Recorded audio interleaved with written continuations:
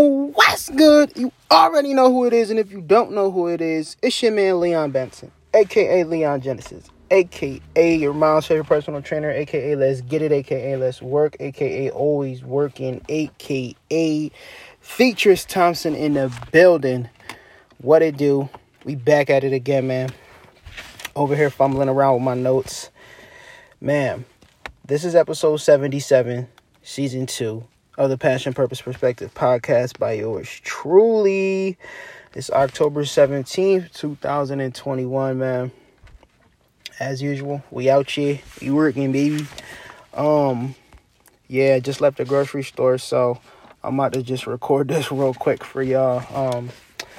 But anyway, I don't even remember what we talked about last episode because I forgot to bring my other notes for the previous episode.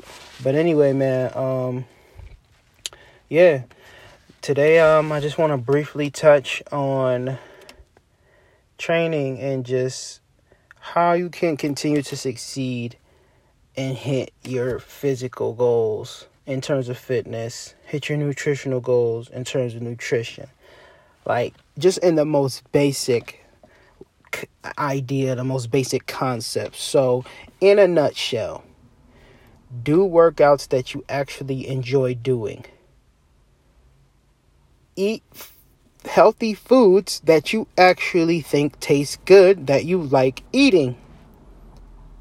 If you do that for long enough, you will hit your goals. You will get, or if you don't hit your goals, you'll at least become a better version of yourself. You don't have to reinvent the wheel. You don't have to recreate the idea of exercise or eating healthier. You don't have to recreate or try to create new exercises. You don't have to try to create, new meal structures or plans, or even try to create new foods or whatever. Like, it's all there, plain and simple. Now, I know for everybody, they're not going to look at it the same way. So, yeah. But, I've been doing this stuff for long enough, and I've studied it, up close and from afar. And it's just like, you see some of the same ideas, some of the same patterns, some of the same concepts. And it really boils down to, remaining consistent.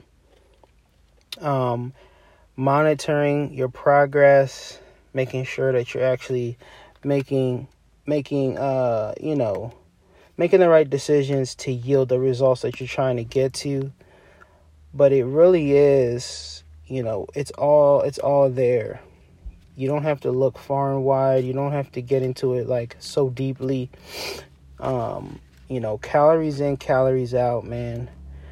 Burn more calories than you consume. Do exercises and workouts that you actually enjoy. And eat foods that you like eating that are healthy and that are aligned with your goals. That's just the basics of it. Of course, there's so many more details, and you can break down the science to everything. But yeah, everybody doesn't want to get into the science of exercise or the science of nutrition. So yeah, do exercises that you like doing. Do workout routines that you like doing. Eat healthy foods that you like eating. And stay consistent. Remain consistent no matter what. Get in your rest when you need to get in your rest. That's just the basics as far as getting your feet wet. Or even for people that have been on the journey for a long time, like sometimes you got to go back to the basics, and just reintroduce yourself to the simplicity of the basics, man. But that's that. Now, in terms of book of the month, which is still the Warren Buffett Portfolio by Robert Hagstrom, we've been breaking down the stock market. We've been looking at some of these ideas that people have made up or created or that they think are real, like efficient markets. And yeah, there's a book that I listened to because it was an audio book called The Psychology of Money. And yeah, that just completely blew my mind. I'm definitely going to buy the physical version of it. I forget the author's name. His last name is like Housel. But anyway, in the Warren Buffett portfolio, it talks about behavioral finance. So, behavioral finance is an investigative study that seeks to explain market inefficiencies by using psychological theories, observing that people often make foolish mistakes and illogical assumptions when dealing with their own financial affairs. Academics, including Thaler, and then it's just so basically, like, just when you combined psychology and finance, you can get into so many different things. And this book breaks down things like overconfidence. It breaks down overreaction bias. What else we got here? It breaks down loss aversion. It breaks down mental accounting, risk tolerance, and the list goes on and on. But again, in a nutshell, and something that I've been looking at more deeply is cognitive bias. So, especially when it comes to, finance and, the stock market, and just how even us as retail investors, how we think we're so good at something, or how we think we have such a good grasp of something. Well, the idea and the definition, just like a short definition of cognitive bias, is your brain's attempt to simplify information processing. So basically, when you come across ideas, you begin to break them down just on the basis of whatever the most recent idea is that you came across. You don't look at the history of it. You don't really go deeper into how the idea began and how it's transformed over time. Like, you just go off of whatever you hear. So, for example, some idiots will say, "Oh, the stock market only goes up." So you hear that and you say, "Well, shit, I want to invest in stocks. All right, I'm just going to invest." Now, what they don't tell you is that some also, as much as stocks go up, they also go down, and they also stay flat. Not stay flat, but they can become flat. So, because of you only looking at stocks going up, because obviously that is the goal when you invest in stocks, you're only focused on gains and when things are going well and when you're making money.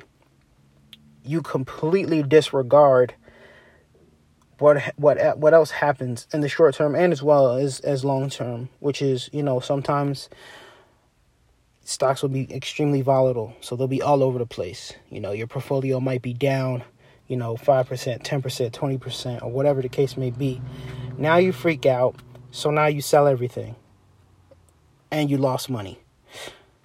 And then you see a couple weeks later, the stock market is crazy, it's raging, it's going wild, companies are making money, everybody's enthusiastic. Now the stock market is back up. So what do? Like the naive individual that you are, you go back in and you buy more. You got to buy more of the stocks that you originally sold in the first place. And then it's just a never-ending cycle because of your cognitive bias. You had a bias towards the information that you initially heard. Instead of investigating and doing more research and trying to understand why people say stocks only go up or the stock market only goes up, you just took that as the end-all be-all, the holy grail. So the issues that people have with cognitive bias, especially in terms of finance, is it limits your problem-solving skills, and it just has a negative effect across your entire life and in many different situations. So you'll have to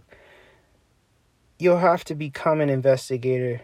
You have to become curious, and you have to fact check and do research and, implement ideas that maybe you initially learn, but look at the other ideas and other things that that have been done and other things that work outside of whatever works for you.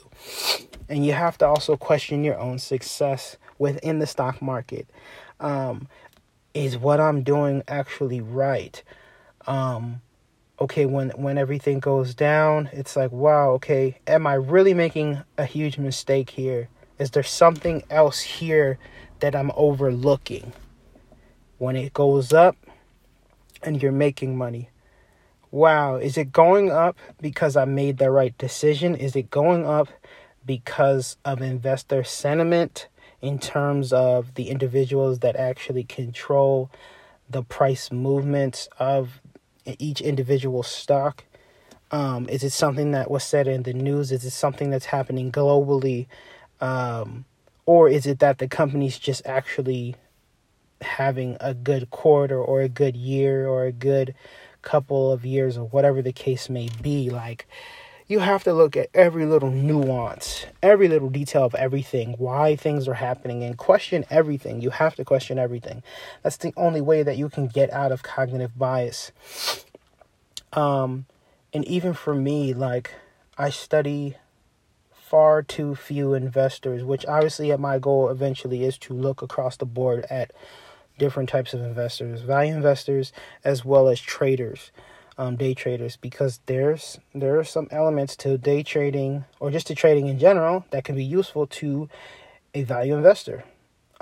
So yeah, I can't only look at buy and hold perspectives. I also have to look at the swing traders and the day traders and just how they do what they do, why they do what they do, and what things they use that I can utilize in my own strategies. But yeah, man, it's very interesting to me, what the mind is, how the mind works, how we process information, and just coupling that with something as wild as the stock market and just the craze that has just been just running wild lately. Like, there's so many more people investing in the stock market, and a lot of them are just overlooking some of the negatives to that. On the positive side, when everybody's enthusiastic and buying, that's great across the board, assuming you didn't buy completely shitty companies. But when things are bad and people start to panic, you have to understand what is happening. And you need to be calm in the face of danger, because you've done your research and because you're continuing to do your research. It's a never-ending learning process, investing your money. It's never-ending. As mundane as it can be sometimes, on the surface, when you go deeper, it's very intricate, and there's always something new to learn from somebody somewhere. But you also have to know who to listen to, who not to listen to. But you also have to get out of the idea of just looking at only a few people and that's it. No, you have to get away from everything, and you have to adopt your own philosophies as much as you possibly can, so that you can understand what you're trying to do, and you can drown out more of the noise. And make decisions based on, your own cognition. But yeah, man, that's just a quick episode. I'm about to get up out of here, man. Yeah, that's pretty much it, man. Do exercises that you like to do. Eat healthy meals that you like to eat. Stay consistent. Track your progress. Don't get overzealous. In terms of book of the month, pay attention to cognitive bias. Again, cognitive bias is your brain's attempt to simplify information processing. So basically what we all try to do, is come up with mental shortcuts, which is never ideal, especially when it comes to money. There's no shortcut to wealth. There's just not. It's all designed a certain way.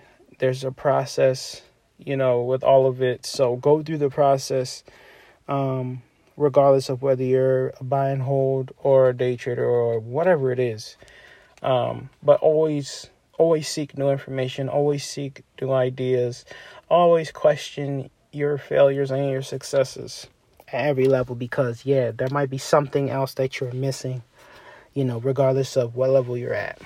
But anywho, man, I'm gonna wrap this up, man. Damn, I was about to end it right there. Anyway, make sure you download, rate, comment, subscribe to the podcast. Shout out to the 5 people that listen. You guys are the real MVPs, man. More episodes on the way, man. That's pretty much it. Man, gotta get up out of here, try to get some rest, and then just try to get some more research done, try to process some more information. Other than that, man, you already know who it is. I'm not gonna say it again. I'm out.